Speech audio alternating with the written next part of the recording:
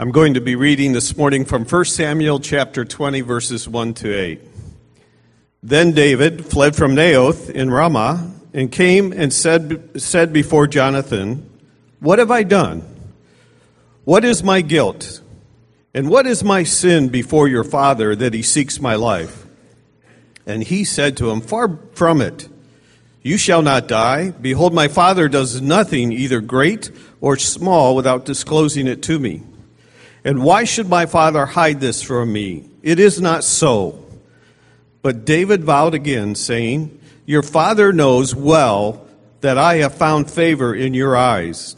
And he thinks, "Do not let Jonathan know this, lest he be grieved. But truly, as the Lord lives, and as your soul lives, there is but a step between me and death." And then Jonathan said to David, "Whatever you say, I will do for you." And David said to Jonathan, "Behold, tomorrow is the new moon, and I should not fail to sit at the table with the king. But let me go, that I may hide myself in the field till the third day at evening. If your father misses me at all, then say, 'David earnestly asked leave of me to run to Bethlehem his city, for there is a yearly sacrifice there for all the clan.' If he says, 'Good,' it will be well with your servant.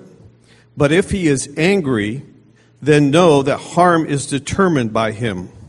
Therefore deal kindly with your servant, for you have brought your servant into a covenant of the Lord with you."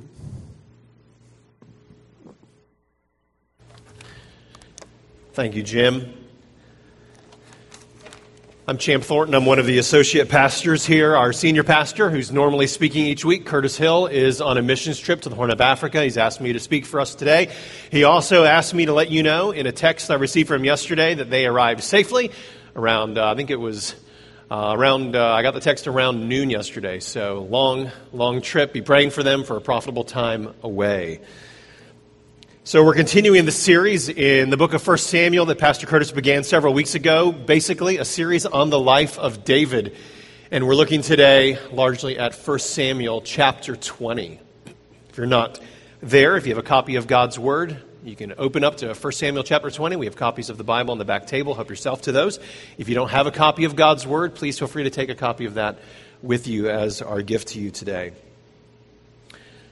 For many decades now, I have loved good spy novels and movies. And I think I can trace it all the way back to around 6th grade when somehow, and I don't remember how, it has been too many years, I came into a copy of an Alistair MacLean novel. Now, Alistair MacLean wrote all sorts of spy and espionage and intrigue thrillers a generation ago. And so I had a copy of this book, and I loved it. Because what he specialized in is the double cross, or in his case, often it was like the triple cross, or the quadruple cross, where you have a good guy, and you know he's the good guy, and then all of a sudden something happens, and the story turns sideways, and he's the bad guy. And you can't believe it. You're like, what? I did not see this coming. And then there's another twist, and he's the good guy again. Or is he? So I thought, this is fantastic. I loved it. So somewhere around 9th grade, I had come into possession of, and I would say audiobook, but that's like way too recent. So let's try book on cassette. Can we do that? So I had a book on cassette of one of his stories, one of the most famous ones he wrote, called Where Eagles Dare. It was a movie back in the day, Clint Eastwood, maybe you've seen it, whatever. Anyway, I thought it was a great story.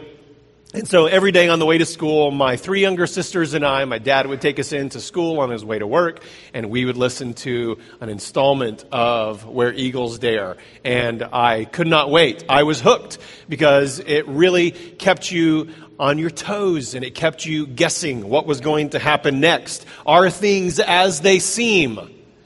Or is there an evil plot at work? How will it all end up? What about that informant? Can I trust him?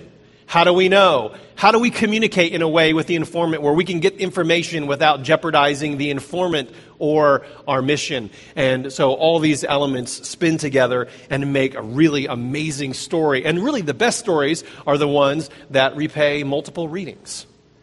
And this is the characteristics that we see in God's Word. When we go to stories in God's Word, we find that these stories as well have all the good elements of intrigue and interest and drama.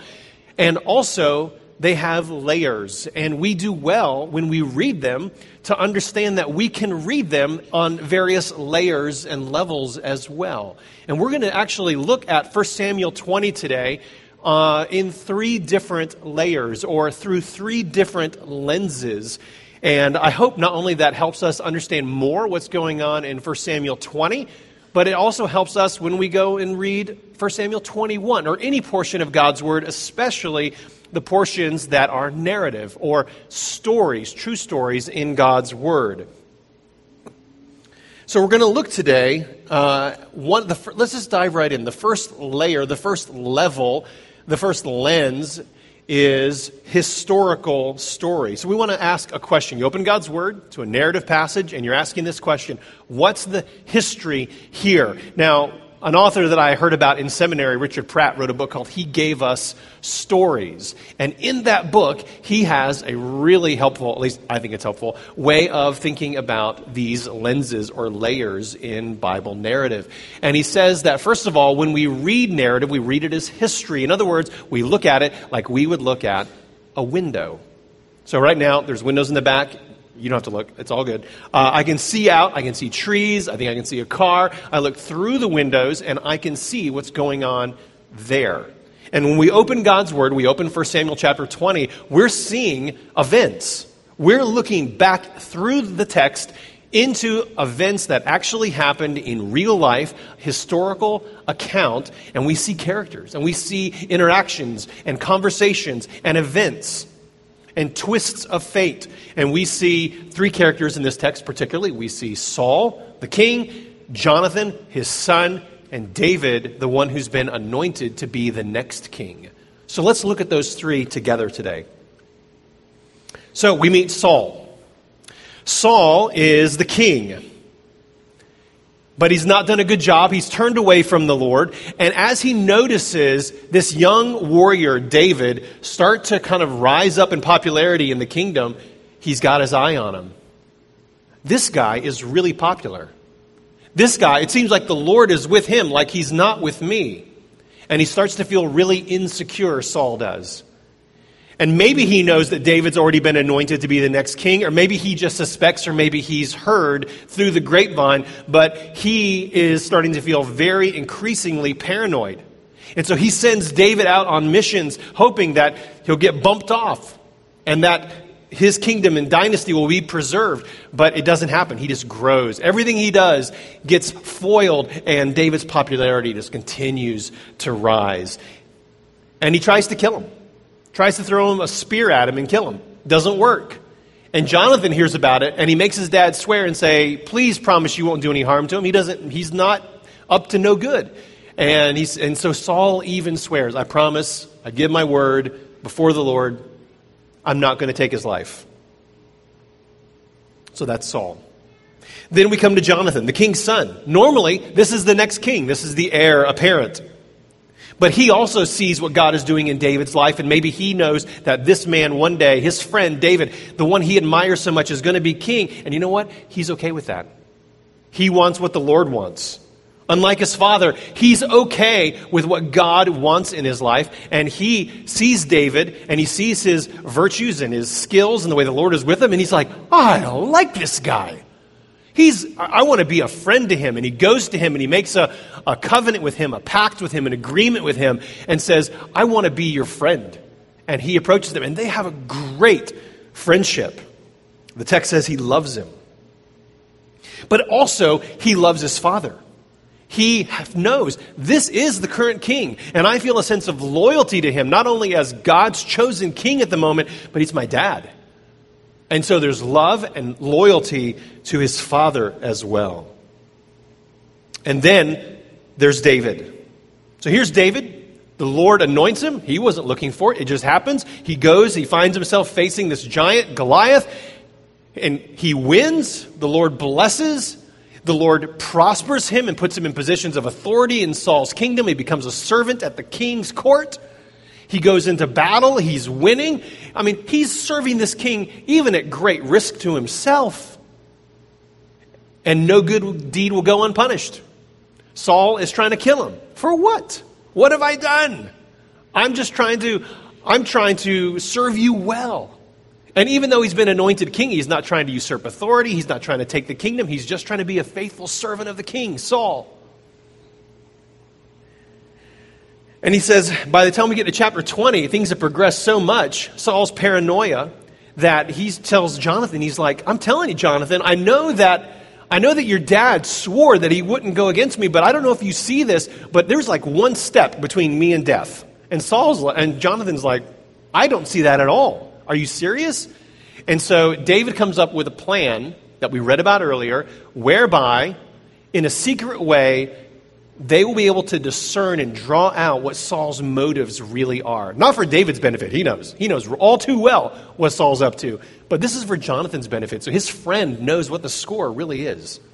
And so here's the plan. There's a banquet. And David's not going to show up. He's expected to be there, but he's not. And there's some excuse they're going to give about him being somewhere else. And if Saul gets angry that he's not there, then they know that evil's intended against David, that he was going to kill him at the banquet. And if, on the other hand, he says, oh, that's no problem, that's fine, that's okay that he's not here, then we know all is well.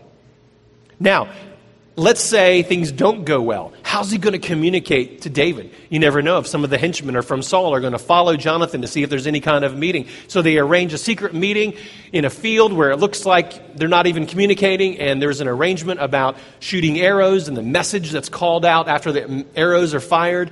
And David will be listening off stage in the woods behind some rocks. And if he says one thing, the coast is clear, come on out. And if he says another thing, it's run for your life. And that way, everyone is protected. So that's the scenario. We look through the window and we see, here's the drama that's unfolding with these three main characters, Saul, Jonathan, and David. And so let's just read it together. I'm going to pick up in verse 24, read through the end of the chapter. Here's how it all went down as we look through the window. So David hid himself in the field, and when the new moon came, the king sat down to eat food. The king sat on his seat, as at other times, on the seat by the wall. Jonathan sat opposite, and Abner sat by Saul's side, but David's place was empty. Yet Saul did not say anything for that day, for he thought, well, something has happened to him. He is not clean. Surely he's not clean. But on the second day, the day after the new moon, David's place was empty. And Saul said to Jonathan his son, why has not the son of Jesse come to the meal, either yesterday or today? And Jonathan answered, David earnestly asked leave of me to go to Bethlehem. He said, let me go, for our clan holds a sacrifice in the city, and my brother has commanded me to be there. So now if I have favor in your eyes, let me get away and see my brothers. For this reason, he has not come to the king's table. Then Saul's anger was kindled against Jonathan, and he said to him, you son of a perverse, rebellious woman, do I not know that you have chosen the son of Jesse to your own shame and to the shame of your mother's nakedness? For as long as the son of Jesse lives on the earth, neither you nor your kingdom shall be established. Therefore, send and bring him to me, for he shall surely die. Then Jonathan answered Saul, his father, why should he be put to death? What has he done? But Saul hurled his spear at him to strike him. So Jonathan knew that his father was determined to put David to death. And Jonathan rose from the table in fierce anger and ate no food the second day of the month, for he was grieved for David because his father had disgraced him. In the morning, Jonathan went out into the field to the appointment with David, and with him a little boy.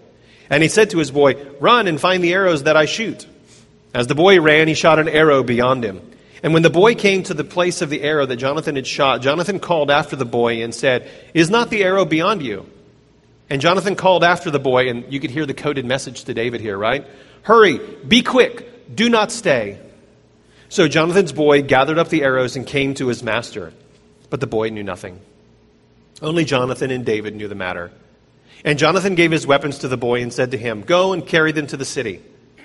And as soon as the boy had gone, David rose beside the stone heap and fell on his face to the ground and bowed 3 times.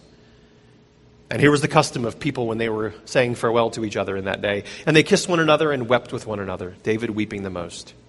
Then Jonathan said to David, go in peace.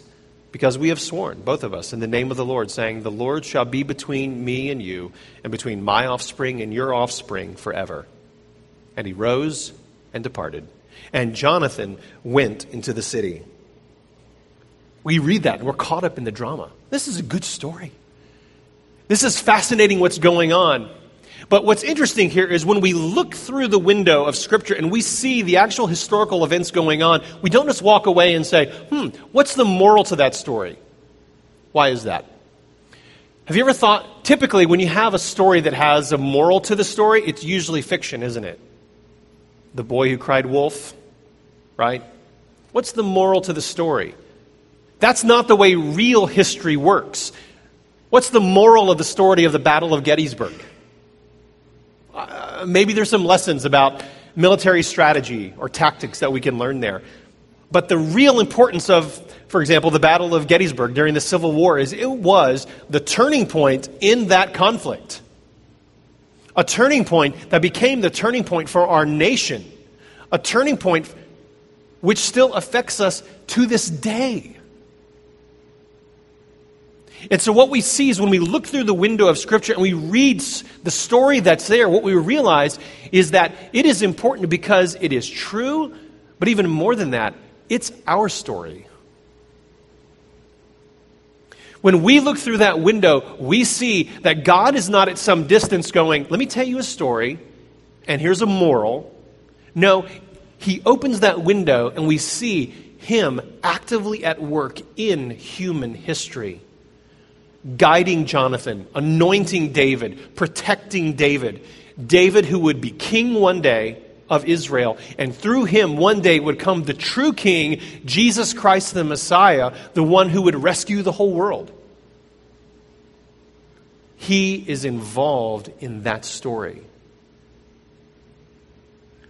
When we read God in his word, he's not telling us in these stories to just try to be a better version of ourselves. What we see is him involving himself in human history to rescue us from ourselves. So we see that here in this chapter. We see it in all the Bible. So next time you're reading in the historical account, whether it's in the Old Testament or in the Gospels and Acts in the New Testament, what do we see? We see God at work. Look through the window, see the characters, see the story. It's true, but see God involved in your story as well. So that's one layer. That's one lens. We're talking about what's the historical story. We look at it as if through a window. But now we're going to look at the same passage, and we're going to look at it like we're looking not at a clear window, but like we're looking at stained glass. And we're asking this question: what are the main themes? Because the Bible is not only history in its historical sections, it's also literature. In other words, the person who wrote 1 Samuel included elements and left out elements. I mean, surely there's things that happened, that conversations David had with this person and that person, they're not recorded. But God saw that the man who authored the books of 1 and 2 Samuel did it in such a way to make a point. It's like a preacher. He's not just talking to tell a story, he's talking to tell a story to make a point. And so we see how we're asking the question, how is the text arranged that highlights, like a stained glass window, certain elements or themes? The light is still coming through, but we're looking not through it, but at it. How is the story arranged to communicate themes and emphases that we can learn? And so here's one of the main themes, for example, in 1 Samuel chapter 20, and that is of covenant faithfulness. Now, probably that phrase is not one that you've used this week. It's a Sunday school word. It's a church word, covenant faithfulness. What are we talking about? We're talking about that God's word presents relationships as based on a decision, a pact, an agreement, a covenant.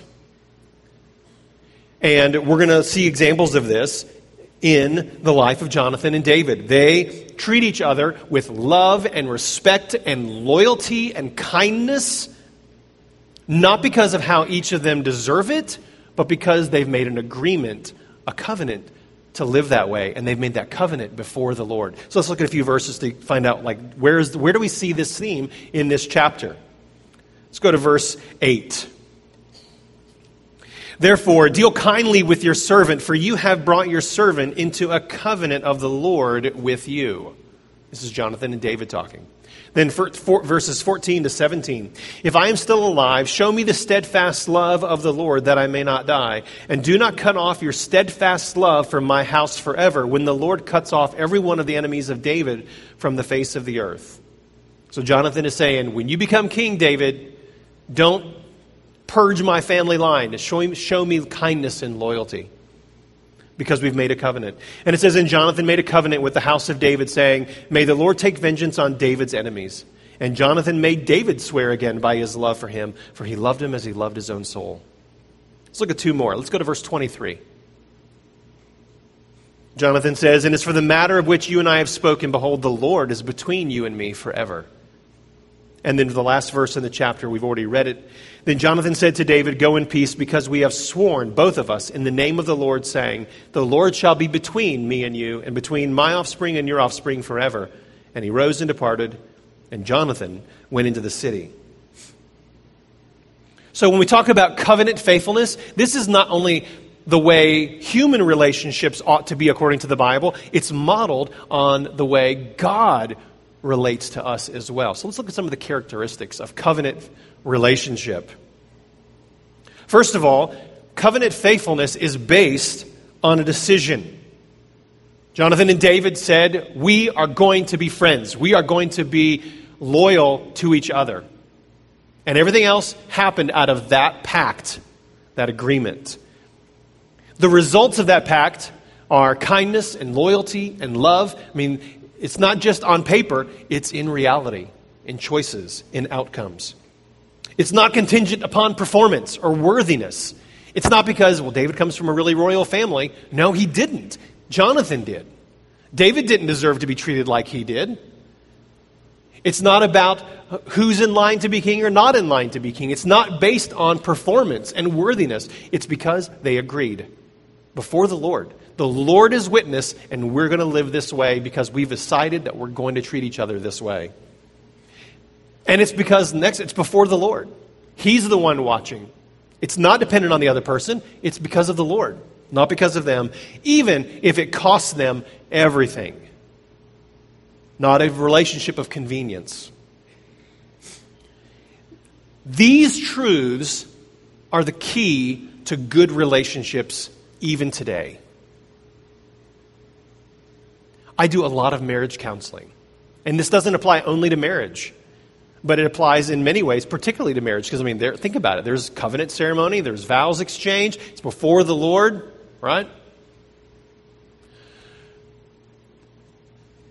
I see these truths of covenant faithfulness stepped on pretty regularly in marriage counseling. And you think, oh, that sounds really serious. Well, it can be serious, but it often is just very garden variety, and it looks like this. I have expectations of you, and I have expectations of you. And I've kind of put up with your not meeting my expectations for a long time.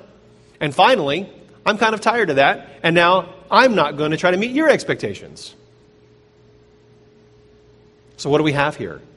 We have people who are saying, I'm going to treat you based on your performance, not because of a choice I've made to be kind and loving and loyal to you. It's the relationship version of, if you scratch my back, then I'll scratch yours. But if you don't, you can forget about it. This is common. And frankly, it's just human. And it's easy to fall into these kind of patterns. So what's happening here is, if you're in a relationship like this, either you're always on trial and you're just like performing your heart out. I'm going to meet expectations, and you're just really trying to meet expectations lest the other person not meet your expectations. Or at some point you're just like, forget it. I'm never going to meet your expectations. We're done. But you're always performing. But on the other hand, if relationships are based on a promise, a covenant, a pact, a promise to treat the other person not as they deserve, but with kindness and love and loyalty, because my first loyalty is to the Lord. I make that promise to Him. If that's what's going on, then the other person cannot meet your expectations, and you're still going to treat them with love. And, I mean, this is probably beyond the bounds of realism, but maybe you're not meeting the expectations. And the other person treats you not like you deserve, but because of what they've promised, because the Lord is the witness. So this is helpful in many levels, just relationally, right? We don't treat other people because of the way they treat us. We treat them the way God's treated us, which really is the foundation of it all. This is not just about Jonathan and David. This is a stained glass window for us to look at and see this is how God treats us. There was a pastor in the mid-20th century in England named Martin Lloyd-Jones. And before he became a pastor, he was a very famous physician. He was known for being able to diagnose people's illnesses rather quickly and in a very sophisticated way. He was incredibly insightful. And when he became a pastor, he didn't leave those skills behind. In fact, even as a pastor, people called him the doctor. And after a sermon to which many people came who were not Christians or people who were exploring Christianity because they appreciated his thoughtful insights about God's Word, about God, about human nature. After the services, people would line up, or I guess in Britain they would queue up, and they would go and he would be in a room and he would meet with people like a doctor would meet in his examining rooms. And so if someone came and they were exploring Christianity, he would say, "Are you a Christian?" That was a diagnostic question. And if they said, "Well, I'm trying," he knew right away, instantly, they did not understand Christianity. Because when you have an approach to the Lord that says, "Well, I'm trying," what you're saying is, "I am trying to earn your blessing and your favor and heaven, eternal life, by my performance." And that's really not the basis of that relationship at all, is it? It's not about the way you perform, it's about the way Jesus has performed. It's not about how good a promiser you are, it's the fact that He has made a promise to save you. And so we see here, in this story, in 1 Samuel 20, we see an amazing set of themes of covenant faithfulness. And it really helps us in the way we relate to other people. And it really helps us understand this is how God relates to us as well. And so when you're looking at stories in the Bible, Old Testament, New Testament, you can look at it like a window. You can look through it and see the actual events that went on, events that affect us down to this very day. You can look at it like a stained glass window and see themes and emphases and truths that the author is trying to convey to us, not just like history, but like literature, God-inspired literature. But then we can look at it a third way. Whenever we open the Bible, we look at it not just like a window or stained glass, but like a mirror. Like a mirror. So every time you open your Bible as a Christian, you're reading your Bible, but every time you read your Bible, you do realize, right, it's actually reading you. You know what I'm saying. You open God's Word, you're reading it, maybe you're processing some of it, you're understanding a good bit of it, but what you know is that the Spirit of God is pointing to that thing in your life out of something in His Word. He's active and engaged and showing you yourself. And so when we go to God's Word, we can look at it like a window, stained glass, and like a mirror. God's Word operates on all three levels. And so as we reflect on this passage in particular, here's some things that struck me by way of personal reflection.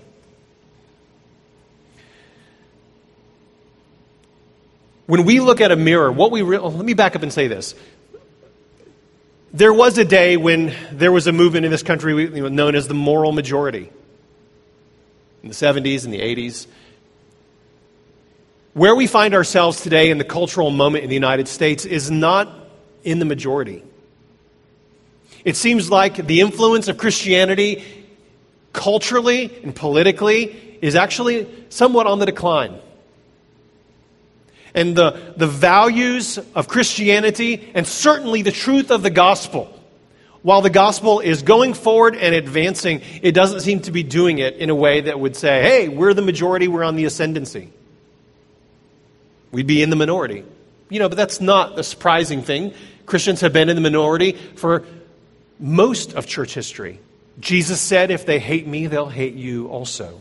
It shouldn't surprise us. And we need to remember that we're citizens not only in the present age, but the one to come.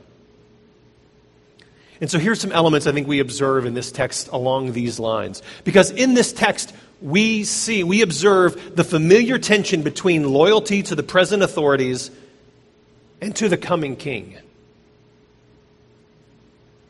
We see Jonathan caught between these two poles, these two authorities. On the one hand, there's loyalty to his father, the current king, and there's also loyalty to David, the one anointed and coming king. So today, we also feel that tension. We live as between two worlds. We are citizens of this kingdom, of this world, and we are citizens of the age to come. We do not have the luxury of choosing only one. Secondly, we observe that loyalty to both is expected, even at great cost to self. Did you notice Jonathan? He puts himself at great risk. He meets with David, putting him at risk. He goes with David's plan into the banquet hall with Saul, facing, as he doesn't know yet, but he's going to have a spear thrown at him. Then he goes and meets with David again. He knows that he's not going to be the king one day. And then it says he went back to the city. He went back to the court of Saul. Jonathan lived at great risk and cost to himself between these two kings. I think it will become increasingly difficult in our country in days ahead, in our world, with some legislation at the present or even future legislation that may be more and more restrictive to our freedoms in this country. And it might be more and more costly to be a follower of Jesus Christ that's faithful to God's word. It might be unfairly so. It shouldn't be that way. And yet, we are entitled to follow even at great cost to ourselves. And lastly, we observe that priority is given in all this tension, in all these divided loyalties. The priority is to the coming king. Clearly, he's not going to David as a messenger of Saul. He's going to Saul as a messenger of David. He knows where his loyalties, when it comes down to it, truly lie. So the political process today, this particular policy, that particular policy, it's murky. There are good people who disagree. The process isn't always straightforward in the right now, but what's always crystal clear, brothers and sisters, ought to be our loyalty to King Jesus. No one should mistake that. And so we look at God's word, and it speaks very relevantly to our lives today, doesn't it? It's like a mirror. And as you go, and maybe you read this chapter on your own sometime later this week, I'm confident God's word will reflect and speak to you in ways that are very germane to your life situation, whatever that might be.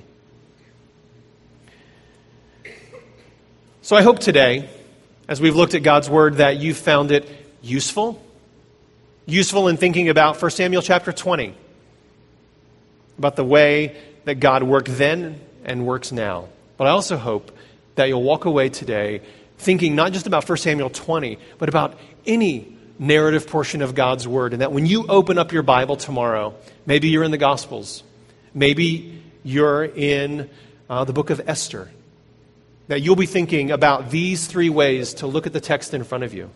That you can look at the events. These things truly happened and God was involved in. Look at what he's doing. That you can look and see how the author put the pieces together to communicate a message with the truths that actually happened. And that also you'll be open to the Holy Spirit pointing out things about you as you read the text. May God do that and bless his word. Can I pray for us? Heavenly Father, we thank you that you speak to us. You speak to us beautifully. You speak to us pointedly. I pray that we would be always ready to listen to your word, to your Spirit applying your word. Lord, help us to be listeners, but then going beyond, would you help us to be doers of your word as well? We pray all this in the name of the Lord Jesus Christ, our coming King. Amen.